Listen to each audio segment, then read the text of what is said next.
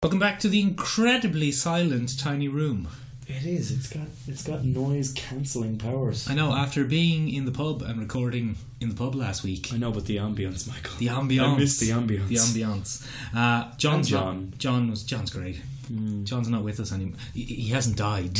He's just to be clear, John's still with us in that sense, yes. But he's no longer in the tiny room.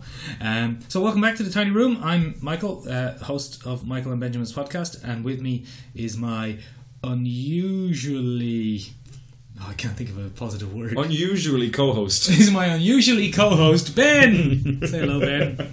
Hello. Oh, Ben. You didn't go... Oh, yeah. I didn't. I don't know. Do you want to do it? I don't want to pigeonhole myself. I want to branch out to other podcasts, and I feel like if I limit myself now... Wait, hold on. You want to branch out to other podcasts? I'll stay in this one, but I need to do work on the side, Michael. I've got kids. First of all, no, you don't. Second of all, true. And what are you seeing other podcasters?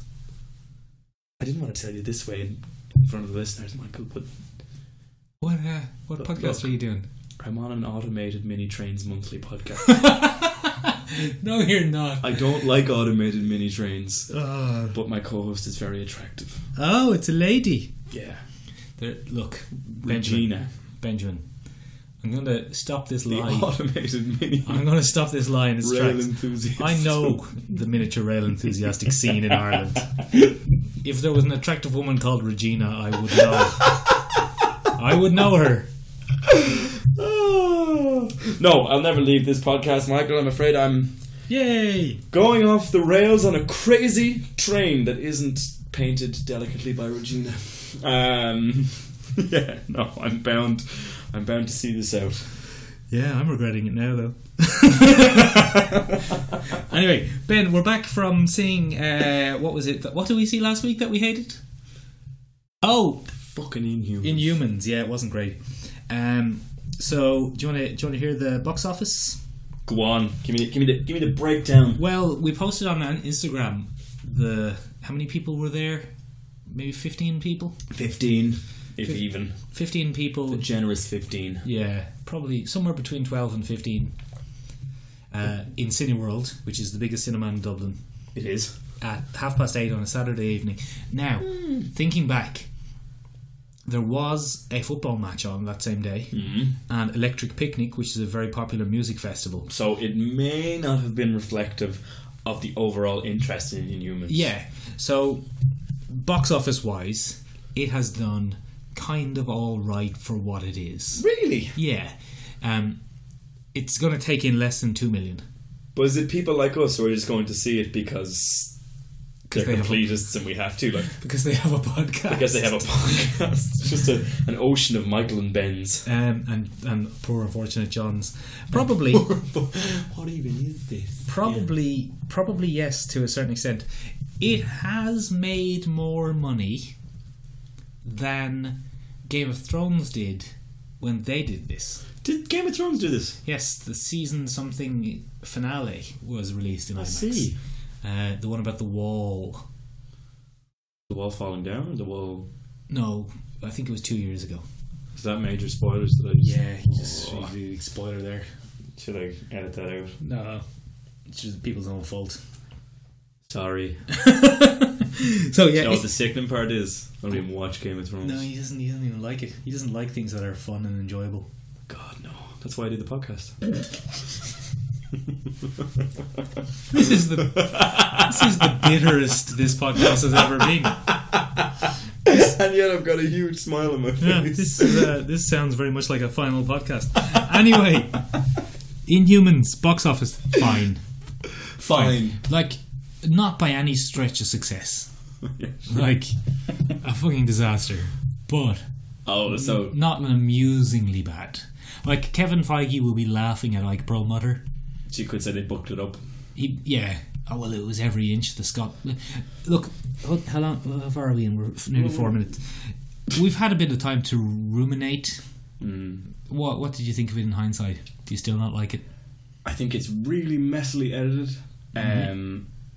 I think the fact that they shot it in IMAX is actually a crutch, or actually a hindrance more than not even a crutch. It's just an absolute hindrance because they keep going for these big well-framed shots and things like that. But the thing about well-framed shots, if you're going to do symmetry and things like that and well-balanced shots, you should really have quality cameramen working the thing. The sets still look very cheap and very sparse, and there's not a lot of visual interest in any of these really nice symmetrical shots they go in.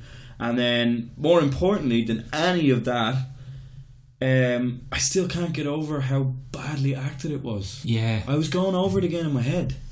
I know you were, yeah. It's so badly acted. Yes, it's poor. The acting is poor. Like, Black Bolt is Mr. Bean's nephew. Like, his facial expressions are all over the place. Yeah. And I know they have to be, because he doesn't really get to do a lot. But it's the same facial expression with higher eyebrows or lower eyebrows depending on the severity of emotion. So I reread 1999's Inhumans Volume 2. Oh. Is that Neil Gaiman? No, Paul Jenkins. Oh. Jay Lee. Oh, I like Jay Lee. Yeah, he's good. Does some really nice art. Yeah, do good art. A lot of black. He's a big fan of black. He likes black. Anyway, in that, they really balance Black Bolt being the main character with him being a distant, detached. Like he's almost like it's almost like Black Bolt looms over the story. Oh. So it's the other character's reactions to him as opposed to... Yeah. That's good. I mean, but it balances it so well because he still is a character with motivations and things like that. But he kind of looms over it. He's like Damocles dangling a sword over the plot. Ooh. It's like, is Black Bolt going to do... That's how powerful he is. Like, because if he ever decides to intervene, that's it for whoever's in opposition. Exactly. Pretty much. Yeah. But then this Black Bolt gets beaten up by cops in Hawaii. Yeah, they didn't really balance that very well. No. He's very hapless as a king. Yeah. And I like the way he keeps telling people to trust him.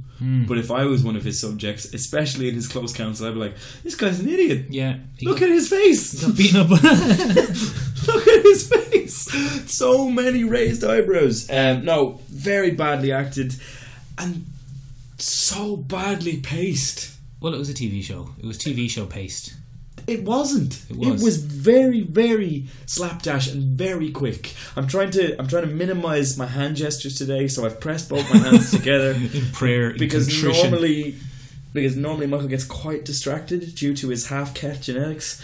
It's not working. He's still over here. There we go. Who's a good boy? Psylocke is still where we left her last week. She is. She's sitting right in the same spot she left her last week.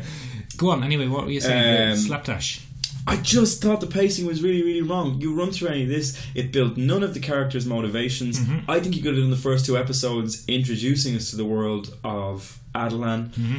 I thought the whole opening shot where you just get shown this girl who's an Inhuman. That was awful. And then she gets killed. And she just gets shot. You have all this investment in her fear and her... She would have been a perfect lens into Inhumans. I know what you mean. That might have been a bit obvious.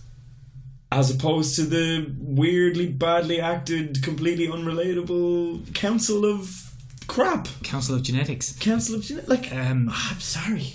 They're it feels wrong to single out the women, but the lady actresses, they were lady not. Actors, they were across not the board. The highest caliber.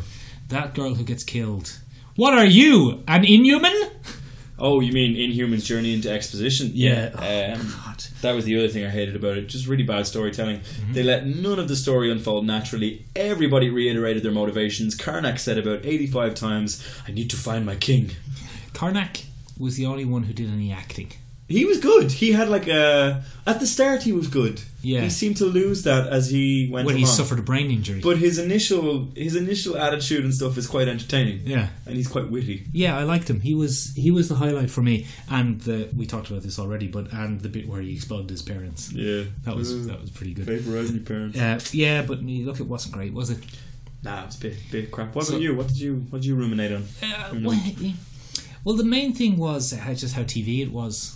Just how you have to take... So ABC. Yeah. How you have to take these isolated, mysterious, very inhuman characters. Like, their motivations are usually very inhuman. They basically made them X-Men. Put them on the run in Hawaii. Yeah, kind of. It was Funny thing is, there's a line in the Inhumans comic, which was written 19 years ago. Where in that one Attilan isn't on the moon, it's on Atlantis, which has recently resurfaced close to Portugal. And Namor has allowed them to... Namor is one of the side characters about whether they're going to be allowed to stay there or not and stuff like that. But there's a mercenary army attacking them, and one of the bad guys says, couldn't we have set up camp somewhere nicer, like Hawaii? And it was almost as if they wrote the joke. Like 11 preempting years, 17 years in advance. Preempting the fucking show. Yeah. Anyway. Yeah. Lockjaw was kind of cool. Yeah, but they spent their whole budget on that. Do you remember Gorgon's feet? Oh, the big prosthetic. When he was walking on the sand and he couldn't walk because he was in prosthetics. His surf friends. By the way, if you want to beat Gorgon in a battle, just go near the ocean. Yeah, idiot. He walked in. And then I suppose he'd never seen the ocean, but also, like, he thought he could just... Like, could he not feel the huge force of this large, like, threatening object? Idiot. There were a lot of idiotic manoeuvres. See, this is the thing. That's the other thing. There was this weird juxtaposition between what the Inhumans knew about Earth and what they didn't know about Earth. For example, they knew what cars were. Yeah. They knew... what hair clippers are. Yeah, what hair clippers are. Didn't know what the ocean was. Dopes. Yeah, it wasn't great. Look, I'll keep an eye on it. Maximus wasn't even mad. No, he wasn't Mad Maximus. He was just Maximus the slightly justified? Yeah, Maximus the really quite justified and well-planned, almost bloodless coup. Egalitarian Maximus. Yeah. Doesn't have the same ring to He it. led an almost bloodless coup. The only person who got shot was Triton, and I reckon he's alive. The only casualty was Medusa's hair. Yeah, he shaved Medusa's hair, had some guys shoot Triton. Triton probably survived. I think he's alive. He's out there somewhere. Yeah, he's definitely out there. Hopefully being recast with someone who can act. He had a very bad prosthetic job. I remember distinctly feeling a phallic vibe off his he did prosthetics. look like a green penis. He looked like a gangrenous penis. Was that on the spot, or did you think of that later? No, I thought it was on the spot. That's pretty good. A gangrenous penis. That's the episode title.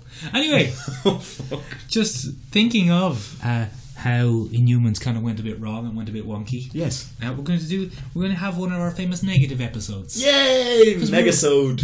We're a pretty positive podcast. We are. We're quite positive in people. general. So let's have a little negasode. Woo! And we're going to talk about 4 comics that we enjoyed and where they went wrong. Yeah, where they jeffed the shark or jumped the shark. That will make more sense in a moment. More sense in a few minutes.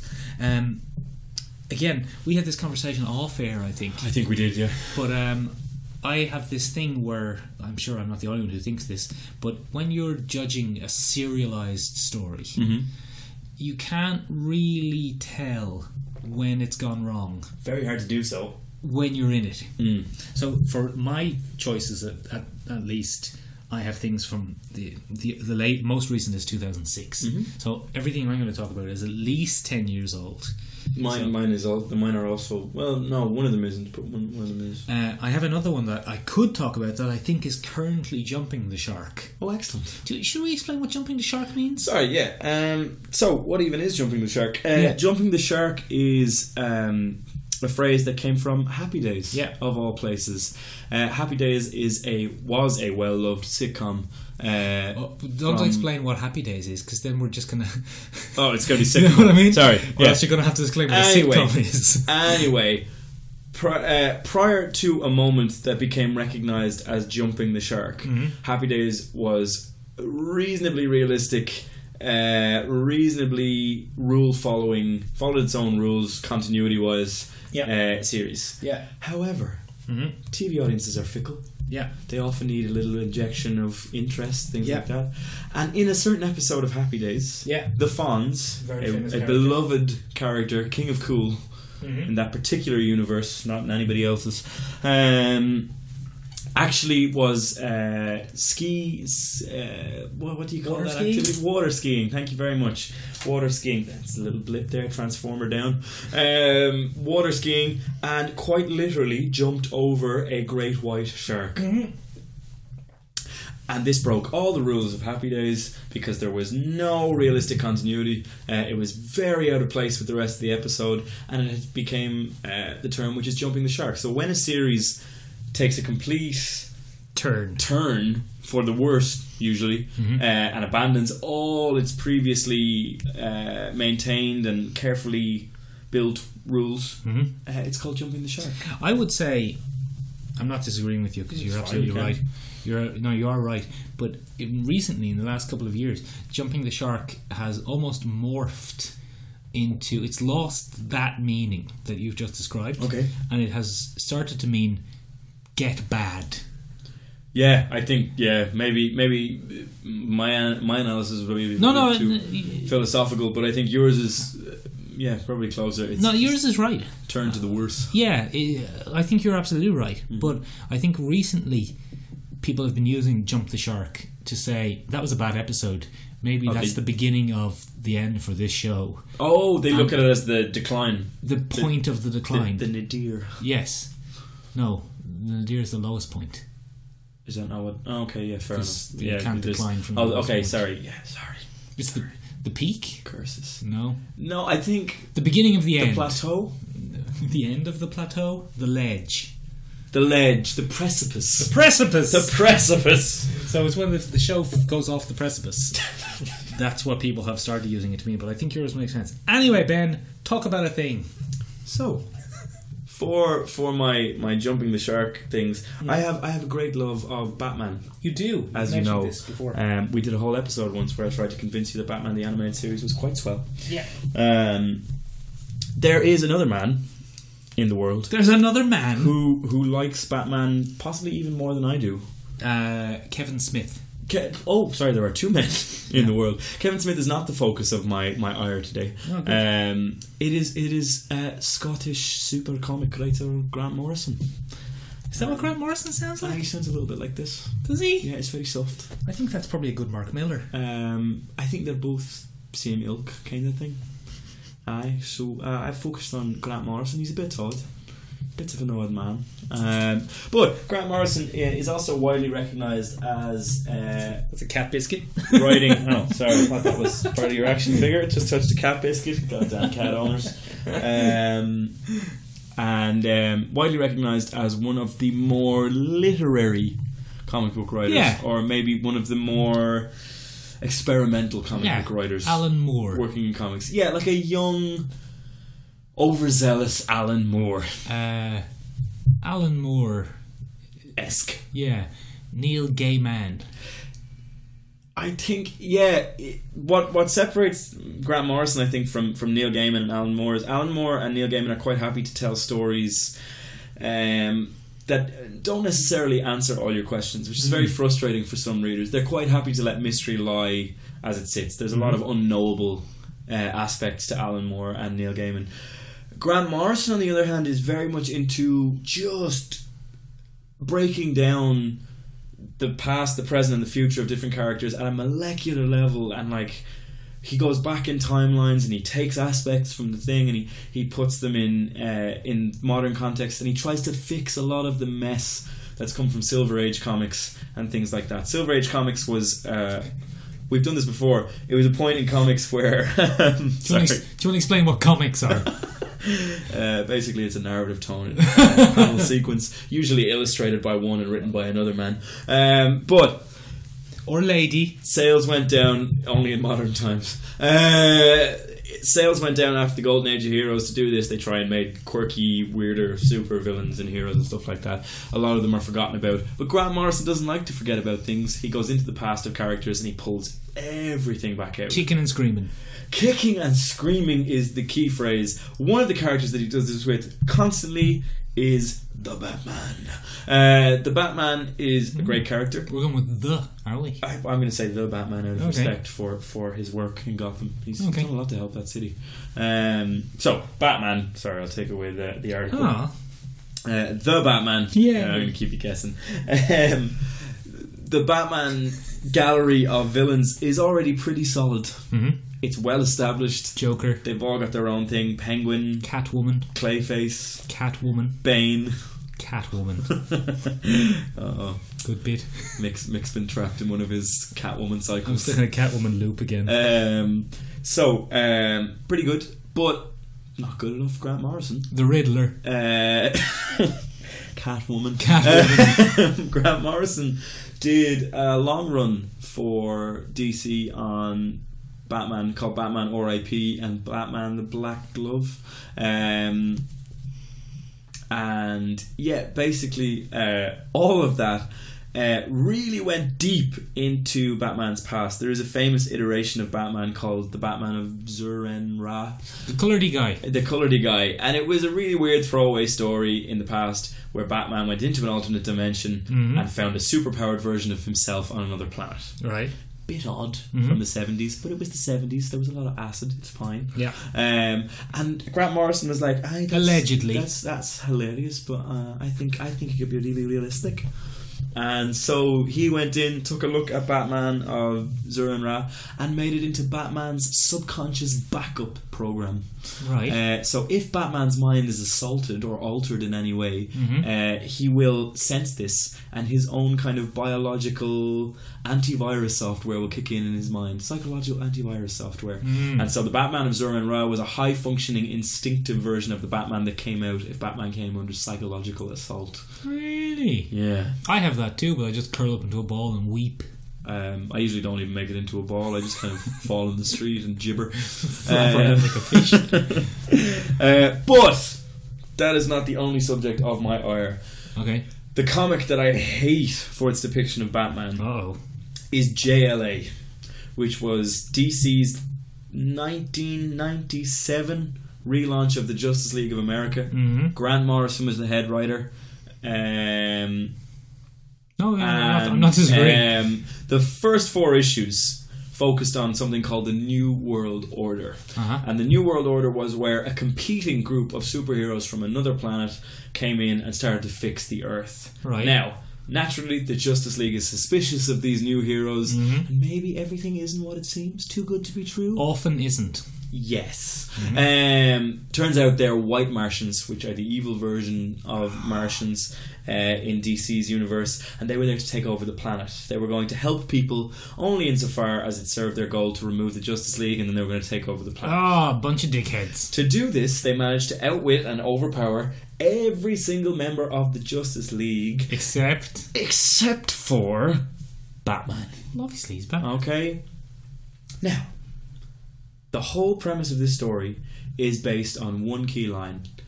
Why would we bother with Batman? He's only human. Classic. Grant Morrison has such a hard-on for human potential, right, that every single powered member of the Justice League is overpowered except for Batman, who they assume has died in a plane crash. And then what does Batman do? He comes back and takes out all of these highly powered white Martians. That sounds great. And takes them out in a robotic, systematic, over-the-top military general style assault. It is great the first time you read it. Right. But then, when every single Batman arc that you read after that is, oh, did they have Batman? No, they couldn't get Batman. Why? Because Batman's too good at planning.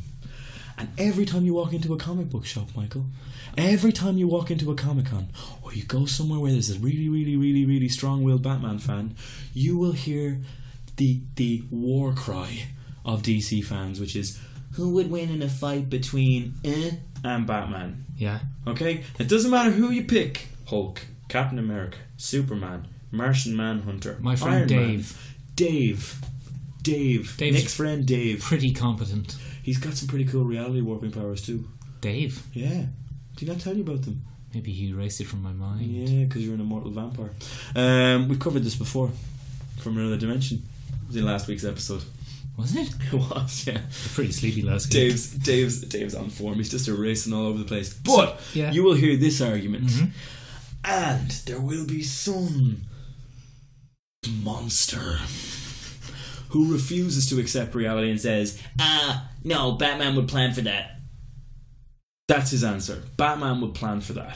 Batman would account for that. Batman would have a strategy for that. Because Batman is the best planner on the earth. And I get that that's what people like about Batman, and I get that strategy matters, But what Grant Morrison does is he turns him into the Bat God.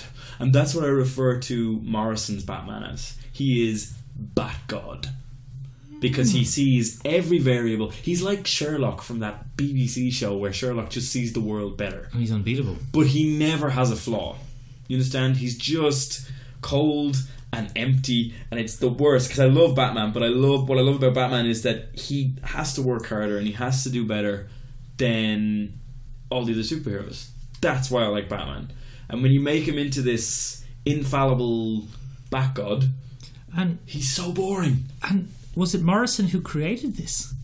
Is it Morrison's fault that when people are talking about if Batman will win a fight, they have to talk about if Batman has planned or not? Yes. Really? That can be traced back to 1997. That's fascinating. Bat God. That's the most interesting thing you've told me on this podcast. Oh, that's nice. Very niche. Very niche. No, but it's a pet peeve of mine, so it's right there. You can see other iterations of the Bat God in Tower of Babel, which came later in that run. I think it was issue 25 of that JLA, 1997 JLA, where the Justice League is taken out by Ra's al Ghul. Using Batman's plans. Using Batman's plans. He hacked Batman's computer, and Batman has made... Rubbing your thighs. And Batman has made detailed breakdowns of how to eliminate or neutralise the League. That was a JLA episode, wasn't it? It was. It's become huge. And again, they come back to Batman's already defeated the Justice League. And it's like... I like that you've invented this straw man character. Yeah, and I will just burn him. Well, look, come here. I'm going to talk about a thing. Cool. What's your thing? I need a few minutes to cool off. I'm kind of stopping you for your heart's sake. I think it's done. Have you ever read The Authority? I have. I've flipped through it. Yeah, so The Authority was a Warren Ellis. I do like Warren Ellis. Who you've heard of. I'm a big fan. You could probably lump him in with Morrison and Gaiman. He's part of that new wave. Yeah. So Warren Ellis was writing for Wildstorm or Wildstorm. I see. I'm post Wildstorm. Yeah, you're too young for Wildstorm. I'm of another generation. Wildstorm. He was writing for a comic called Stormwatch, and Stormwatch was about Black Ops superheroes before every comic book was about Black Ops superheroes. That's the boys. Yeah, for example. It was fine. It was good. No one was reading it. Fair. Except the executives at Wildstorm. Oh. Who loved it. Great. Because the executives at Wildstorm were just comic book writers.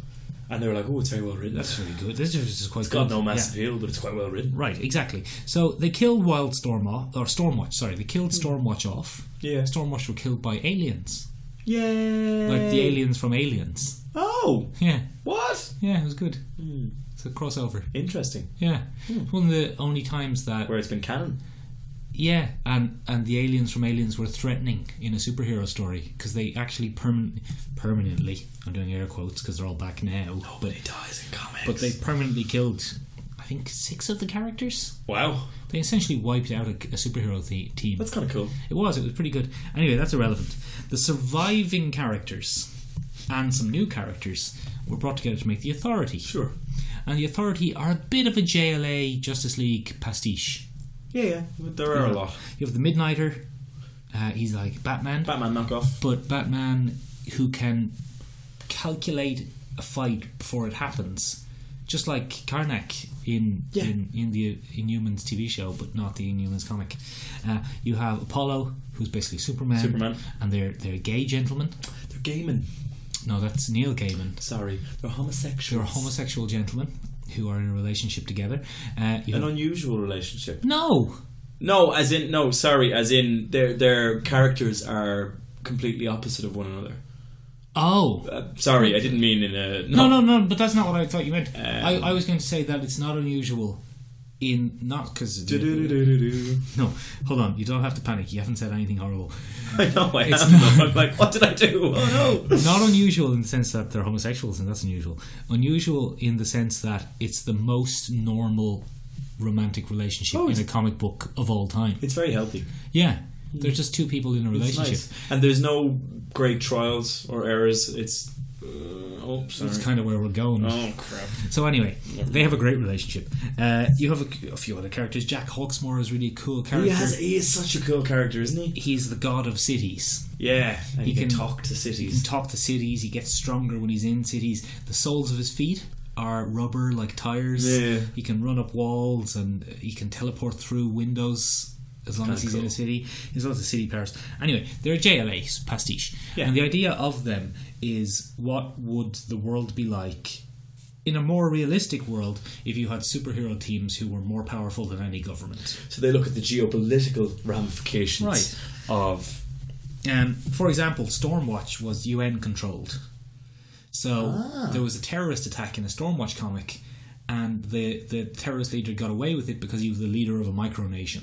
Crap. And then in Authority, they go in and they blow the shit up of his whole country. Wow. Yeah, they're like, that's it. He's doing too much terrorism. Let's go. Pre-September 11th. It's the weird Mandarin knockoff. Yeah. Yeah. So it was pre-September. I have the hardcover there. It's great. It was a good comic. Pre-September 11 in the USA. So lots of widescreen destruction and stuff. Lots of terrorism stuff. Brian Hitch was the artist. Oh, I like that. I like Brian Hitch. Brian Hitch was great. He did very realistic comic book art. They kind of invented the term for this comic. They called it widescreen comics. Ah. And he was the one who basically made this modern comic style of looking like a big screen movie. Yeah. Great. It's a great comic. The first 12 issues are fantastic. They fight a terrorist attack. They fight an attack from an alternate dimension. Yeah, I love the alternate dimension one. Very strange. And they fight an attack by God, who is this giant organism who created the solar system. It's fantastic. A criticism you can level against it is that it's quite samey. Yeah, well, in each same one, characters each time. Yeah, Jenny Sparks was great. Jenny Sparks is pretty good. She smokes cigarettes, so she's edgy. She's very edgy, and she wears a Union Jack shirt with no apologies to anyone. Yeah. Anyway, characters are great. Action is a bit repetitive. Yeah, well, each arc focuses on, here come the things out of the sky, let's fight them. But the art is amazing. It's really like what the Justice League would be like if they lived in a world where they didn't have to stay within the continuity of other comic books. Yes. You can have big world-changing events and not have the Batman simultaneously fighting a small battle in Gotham because he has his own comic. Anyway, loved it. Great. Volume 2. Ellis and Hitch leave, and they're replaced by beloved comic creating duo Mark Miller and Frank Quietly. I'm going to say Quietly, but it's because I don't know. I like Frank Quietly. That man. I like him. Yeah. I think he has a really interesting style. That's very weird, flexible, weird scrunchy faces, animated. Like, it's very biological. Yeah, is how I tend to describe it. Yeah. The lines are very unangled. Yeah. Did some good work on X-Men. Yeah, he does some good stuff. All-Star Superman was very good. All-Star Superman was good. All-Star Batman was very good. Art-wise. Was that him? Wasn't it? These are the pig-faced people. Oh, that's Batman and Robin. All-Star Batman was a weird thing that Frank Miller got to do with Jim Lee. Okay. You don't want to talk about that. That got cancelled. The two of them didn't get on. So, where are we? Yeah, well, no, we have time. Volume 3. No, Volume 4. Actually, Volume 2. Okay. Oh. So... Does it make you sad, Michael? It really does make me sad. Mark Miller likes a pastiche. He loves an El Pastiche. He likes a pastiche. And he latched on, I think, to the fact that the Authority was an Avengers, a JLA pastiche. Mm-hmm. And he introduced an Avengers pastiche. Could I just preempt what might have happened? Yeah. Did Mark Miller do the only plot that he knows how to write, where all the villains came together and worked together to overcome the heroes? Pretty much. Yeah, because that's the only thing he knows how to write. You see, Michael. So what happens is, at the end of the Good Authority, Jenny Sparks dies because she's the spirit of the 20th century, and she dies at midnight at the beginning of the 21st century. And her powers are based on the main... electricity, because electricity was the thing of the 20th century. So she's replaced by Jenny Quantum, who's a tiny baby. Yeah. And the bad guys realise that if you control these century children, you control the development of the century. Yeah. So they want to Which is get pretty her. good. Yeah, it's a cool concept. Makes sense. So they want to get Jenny Quantum, and they make super soldiers to go get her. Nice. They make Thunder God, and yeah, you see where this is going. And basically, they make about 30 superheroes who are army-coloured pastiches of the Avengers. But that's not necessarily awful, because it's a small team of 7 fighting 30. None of the Avengers pastiches are as powerful as the JLA guys, but there's more of them and stuff. It could be interesting. Okay. And they're not faceless, repetitive things from the sky like the They have first characterization. one. Little bit. But everything that you liked about the characters in the first 12 gets blown up and ruined. The Doctor character, he might have enjoyed drugs. Now he's a heroin addict. The engineer, who's a lady, she seems like she might have had more than one sexual partner. Now she's essentially an nymphomaniac. Oh, for God's sake. You know what I mean? Apollo and Midnighter, they're in a happy relationship. That's not going to last. So he millered it. Oh, he millered the hell out of it. Mark Miller, you can level a lot of criticism against him, but one of them is that he likes an old rape. What is that? I don't know. So anyway, the Captain America. I'm so sorry, guys. The Captain America pastiche and the Thor pastiche. Is that how you pronounce that word? I think it is. I think it's pastiche. They managed to get the upper hand on Apollo, one of the gay characters. One of the gay characters. And it's very strongly implied, but not shown, that they beat him and then rape him. And then kidnap him. And then I don't like this. Continue to torture and rape him. The tiny room is very uncomfortable. I know, it's awful. I don't. Then Midnighter, the Batman character, rescues him, kills one of them, or I think he maybe frees Apollo and Apollo kills him, doesn't matter. But the other one survives. Oh no. And then Midnighter rapes him Revenge rape. Anally with a jackhammer. Ooh. Oh fuck! It's like, that's I'm actually really uncomfortable. It's like right now. Like I don't want to get. That's not jumping. That's raping the shark. Raping the shark. I don't want to get too deep into. I don't want to get too deep into Mark Miller and rape because that's too heavy a topic for today's podcast. But just. Hold on, Ben needs a little break here because I got too deep into rape. I am so sorry. Yeah, well, look, let's not get too deep into the politics of Mark Miller writing about rape because he sticks it in a lot. But it's just because it pops up all over the place. He does it again in The Boys. Yeah, Boys. Doesn't The Boys? Way Huey gets raped by the Batman character in that. Kick-Ass. There's a rape in Kick-Ass 2. Is there a rape in Kick-Ass 2? Yeah, it's a nasty rape. The bad guys in Kick-Ass 2 rape and kill his girlfriend. Fuck! There's a lot of superhero rape. Jesus, what's that about? I think it's his way of showing someone's a baddie. I mean, you can be pretty bad without raping people, but you're really bad if you rape people. But anyway, look, the characters, they became parodies of themselves. Wow. As much as these Avengers characters were parodies of the Avengers, the main characters almost became parodies of their original of themselves. And iteration. Look, it just ruined it for me. Mark, if you need to talk to somebody about this fixation of yours, I don't know. Don't talk to us. Yeah, talk to professionals. Please, just we're all rooting. No, we're not. Anyway, do another one. So mine is a little bit lighter. Mine doesn't have much rape in it at all. Good. Yeah. So in The Hulk.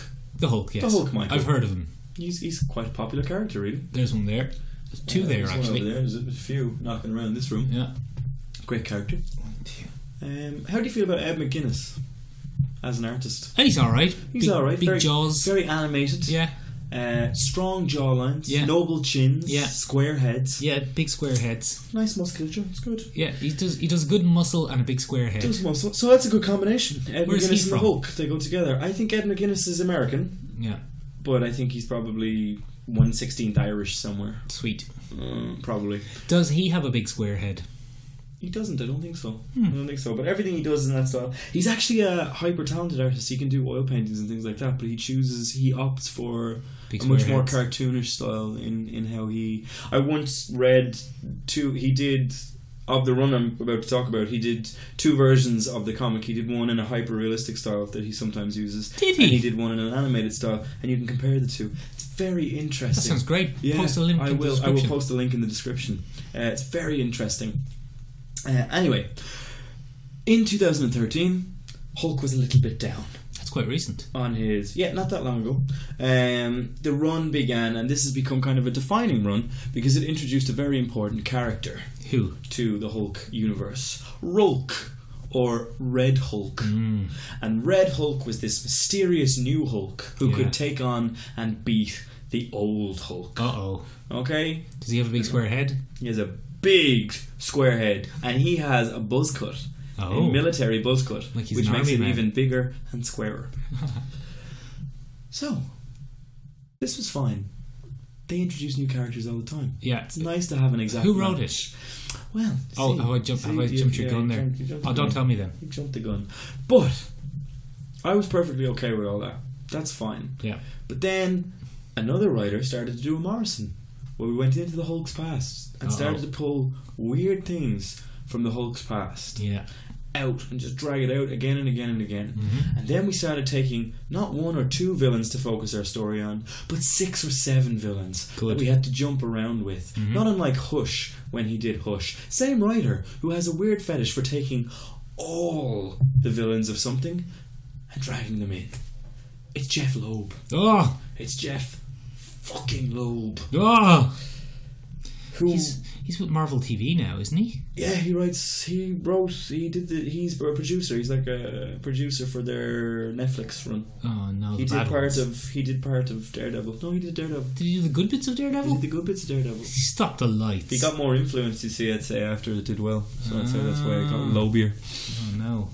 And the characterization is all over the shop. So, consistency is not Jeff Loeb's talent No. when it comes to characters. Fucking things up is his talent. He tends to write characters that are a little inconsistent. Sometimes they're likable, other times they're just insufferable. Oh. And he is largely responsible for turning Bruce Banner from the victim of the Hulk into a neurotic, pissy Woody Allen ripoff.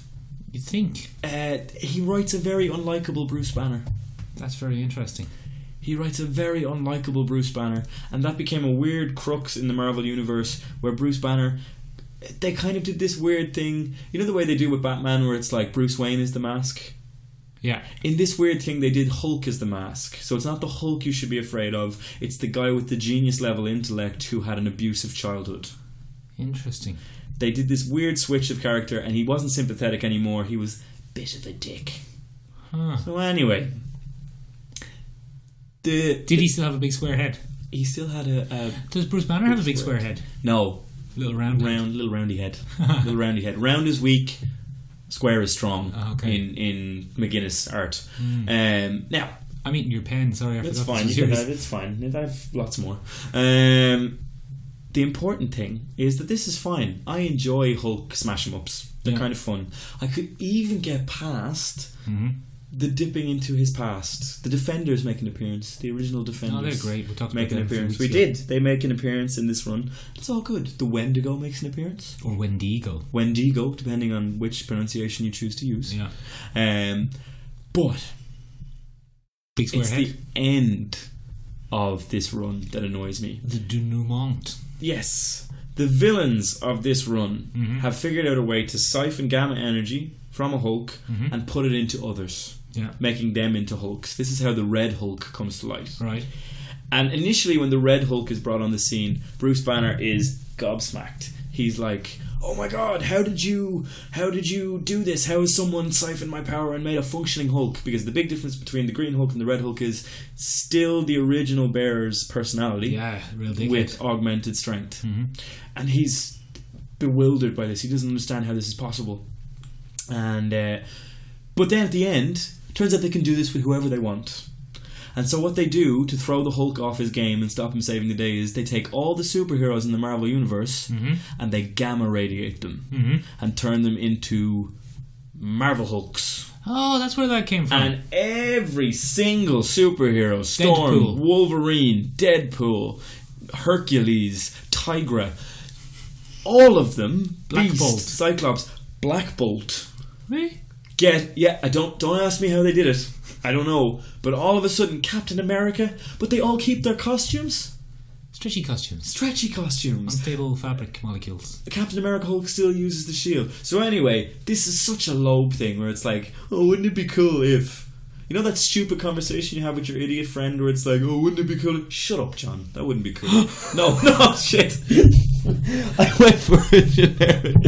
Not our John. Not our John. Take that, John. Damn it. Do us a favour and come on the podcast, will you? I went for the most common English name Oh, no, you've called him English. on the planet, English linguistically based name on the planet. John, I'm so sorry. Wow. Anyway, I'm going to end it on that one. I kind of jumped my own shark there. Anyway, right, look. So, this kind of links in, actually. I'm gonna disagree with you a little bit. Oh, bang on for time. This is fucking professional. What was that? Oh, shush, sorry. Second. I'm going to disagree with you a little bit. Okay. Because 2002, I think, The Ultimates. The Ultimates. So, Ultimate Spider-Man had been launched maybe 2 years before. Bless them. A retelling of Spider-Man. Bless it. A fucking long version retelling of Spider-Man. Brian Michael Bendis. Yeah, Brian Bendis, one of the kind of creative powers on Ike Perlmutter's team of people who decide what's allowed happening in Marvel Comics. Doesn't matter. So, Ultimates is launched 2 years later. A retelling of the Avengers, basically. An absolutely fantastic comic book. I think it was pretty amazing comic book. Mark Millar, interestingly enough, doing it well. But Mark Millar, under the constraints of writing for a company who aren't going to let him do horrific scenes. Good. Yeah. Good. You see, I think with a bit of reining in, he's quite good. But this is where I disagree with you. The Banner in that, the Bruce Banner Hulk in that, is a snivelly little weasel man. And I think at one point someone even says who would play him in a movie, and they say Woody Allen. Really? Yes, but this, I think you've stumbled onto something that's going to reinforce my point.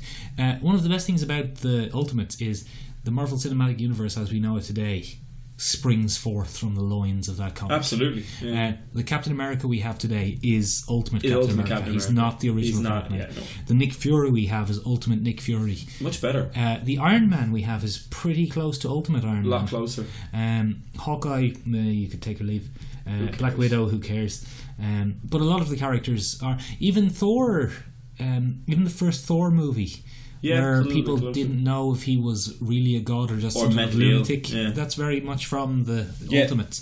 So the Ultimates, which is how you would treat someone who went around calling themselves as undergod. Yes. So the Ultimates was great. Yeah. The first two arcs were fantastic. Nobody gets raped. There's some brutality, but there's no rape. There's no raping. So Mark Millar, great. He does a great comic. It's very good. It's very enjoyable. The second arc of the first volume, a little bit weaker. Where all the villains came together to overpower the heroes? No, that wasn't Mark Millar this time. Was it not? No, he doesn't do that. In the second arc of the Ultimates, the first arc is fantastic. It's the Chitauri, isn't it? It's the Hulk. Oh, shit. What? Yeah, the first arc is the original story of the Avengers where they have to come together to stop the Hulk. Yes. Yeah. And they have to stop the Hulk and then they form a team. The second arc is the Chitauri. Which again, from the lines from which our whole cinematic landscape is curved. The third arc is a little bit weird. It's the arc where we meet the ultimate Loki. Oh yeah. And it turns out that Thor really is Thor, and Not mentally ill. He's not mentally ill, but Loki has been subtly changing things. But he's pretty powerful. Like he's a reality shaper, yeah. And we find it Loki creates this situation where everyone thinks Thor was a super soldier made by the Norwegian government. And there's like a Captain Britain, so he's like Captain Norway essentially. Yeah. But that turns out to not be true. He is actually really Thor, the god of thunder. And there's a big showdown, and the art is amazing. It's Brian Hitch again. Cinematic Brian Hitch. Cinematic, like look, Cinehitch. Without the Ultimates, I don't think we would have the movie and TV landscape. It's a world-changing comic. Yeah, if only for the legacy that it. Yeah. Gave us, yeah. Then, Volume 3. Oh, fucking Volume 3. New artist, Joe Madureira. Oh, I don't like his stuff. Look, he's anime inspired, and he was very, very, very popular in the 90s. Interestingly enough, I think that the Brian Hitch style became popular as an antidote to that heavily anime-inspired 90s stuff. Fair. Because before, that's all there was. X-Men was very popular. His X-Men were really popular. Battle Chasers? Don't know. Talk about it another day. Sorry. So, that's the artist. Look, I could take or leave him. Yeah. They redesigned a lot of the characters. And they gave a lot of the characters new costumes, which were much closer to their current Avengers costumes than they were to the Ultimates costumes. Because the Ultimate costumes were cool. The Ultimate costumes were pretty cool. Like a lot of what the cinematic universe looks like now is kind of based on that. Hawkeye got a mask with a bullseye on his face. So he was then Bullseye or something, wasn't he? No, but he got a lot of Bullseye's powers. He had he could kill you with anything. He kills a man by pulling out his fingernails and flicking them at him. But Volume 3. Oh, and they go heavy on the Scarlet Witch Quicksilver incest thing. Yeah. Volume 3 is the Scarlet Witch Quicksilver incest thing. Which was always heavily implied. Well, actually, it was Brian Hitch who drew that cover, the famous Scarlet Witch Quicksilver incest cover. So that was Miller. Yeah, okay. He introduced that idea. It was implied, though. Yes. Then, Volume 3, the shit fucking hits the fan. And Captain America was ridiculously old-fashioned. Yeah. Doesn't he? He becomes really basically fogyish. A lot of the things that I just said about why Authority went wrong become true of this. All of the characterization from the past 18 issues or whatever it was is gone. Fuck. They revert to their Marvel mainstream universe characterization and pastiche themselves. Yeah, Captain America loses his hard-edged soldier personality and becomes the Boy Scout from the 40s. Scarlet Witch and Quicksilver become mystic gypsies. Then she gets assassinated by a Doctor Doom robot. Who's supposed to be Hank Pym's Ultron? Yeah, Ultron turns out to be Doctor Doom or something. And they never... But... yeah, it goes from a great kind of realistic style telling of an Avengers style story to a crap Avengers comic. It's not an Ultimates comic anymore. No, it's an Avengers comic where Jeff Loeb can get away with killing characters. I actually picked that up, not realising that the Ultimates, because they used to number them 1, 2 and 3 if you picked up the trade paperback. 1 was Hulk and Chitauri, 2 was the Loki stuff, and 3 was... yeah, and that was fine by me. 3 was awful. It was really bad. It was the beginning of the end. Then Jeff had his hand in Ultimatum, which was when the fucking Ultimatum. Yeah, I loved the Ultimate Universe so much. It was so pure. It was a great start. The Ultimate X-Men was great. Yes, you read the Ultimate X-Men stuff. It was brilliant. Magneto's characterization. I have issue 1. David Heller was in that as Proteus, wasn't he? Is that him? He's Proteus is Moira McTaggart's son. But she's Charles Xavier's son in that as well, so he became kind of an amalgamation character. Did he? Yeah, it was Charles Xavier's son in the Ultimate Universe, so it was kind of David and... one of the worst things that they did in the Ultimate Universe was Marvel Team Up. Yeah, where they started combining Avengers and stuff like that. Well, they did lots of team ups. They did Spider-Man and Daredevil. They did Spider-Man and Punisher. Yeah, the annuals, wasn't it? No, it just had its own comic. Marvel. Oh, really? Ultimate Marvel Team Up. Oh, I didn't know that. But the only problem was they were introducing a new character a month, and they didn't have the time to do it in the Ultimate style. So when they introduced Ultimate Daredevil, just Daredevil. Yeah, they didn't bother doing anything Yeah. extra with him. It was just Daredevil, and then the Ultimate Punisher, just Punisher. Just the Punisher. And it started the steady decline. They said when the Ultimate Universe was launched that they would never cross over. They're totally separate. And then, eventually... Now, Money. not money, lack of money. Anyway, let us know what comic books you liked and then didn't like. Anyone ever Jeff a shark? Yes. Anyone ever go deep on you? Oh, That's not great. Maybe cut that out. sorry. So yeah, do a like there, do a share, do a subscribe. Hit us up on Twitter. We got another tweet from Dean. Oh yeah. Yeah, we'll look at it next week. And Mark, talk to somebody. Okay, buddy. Cool. Bye. Bye.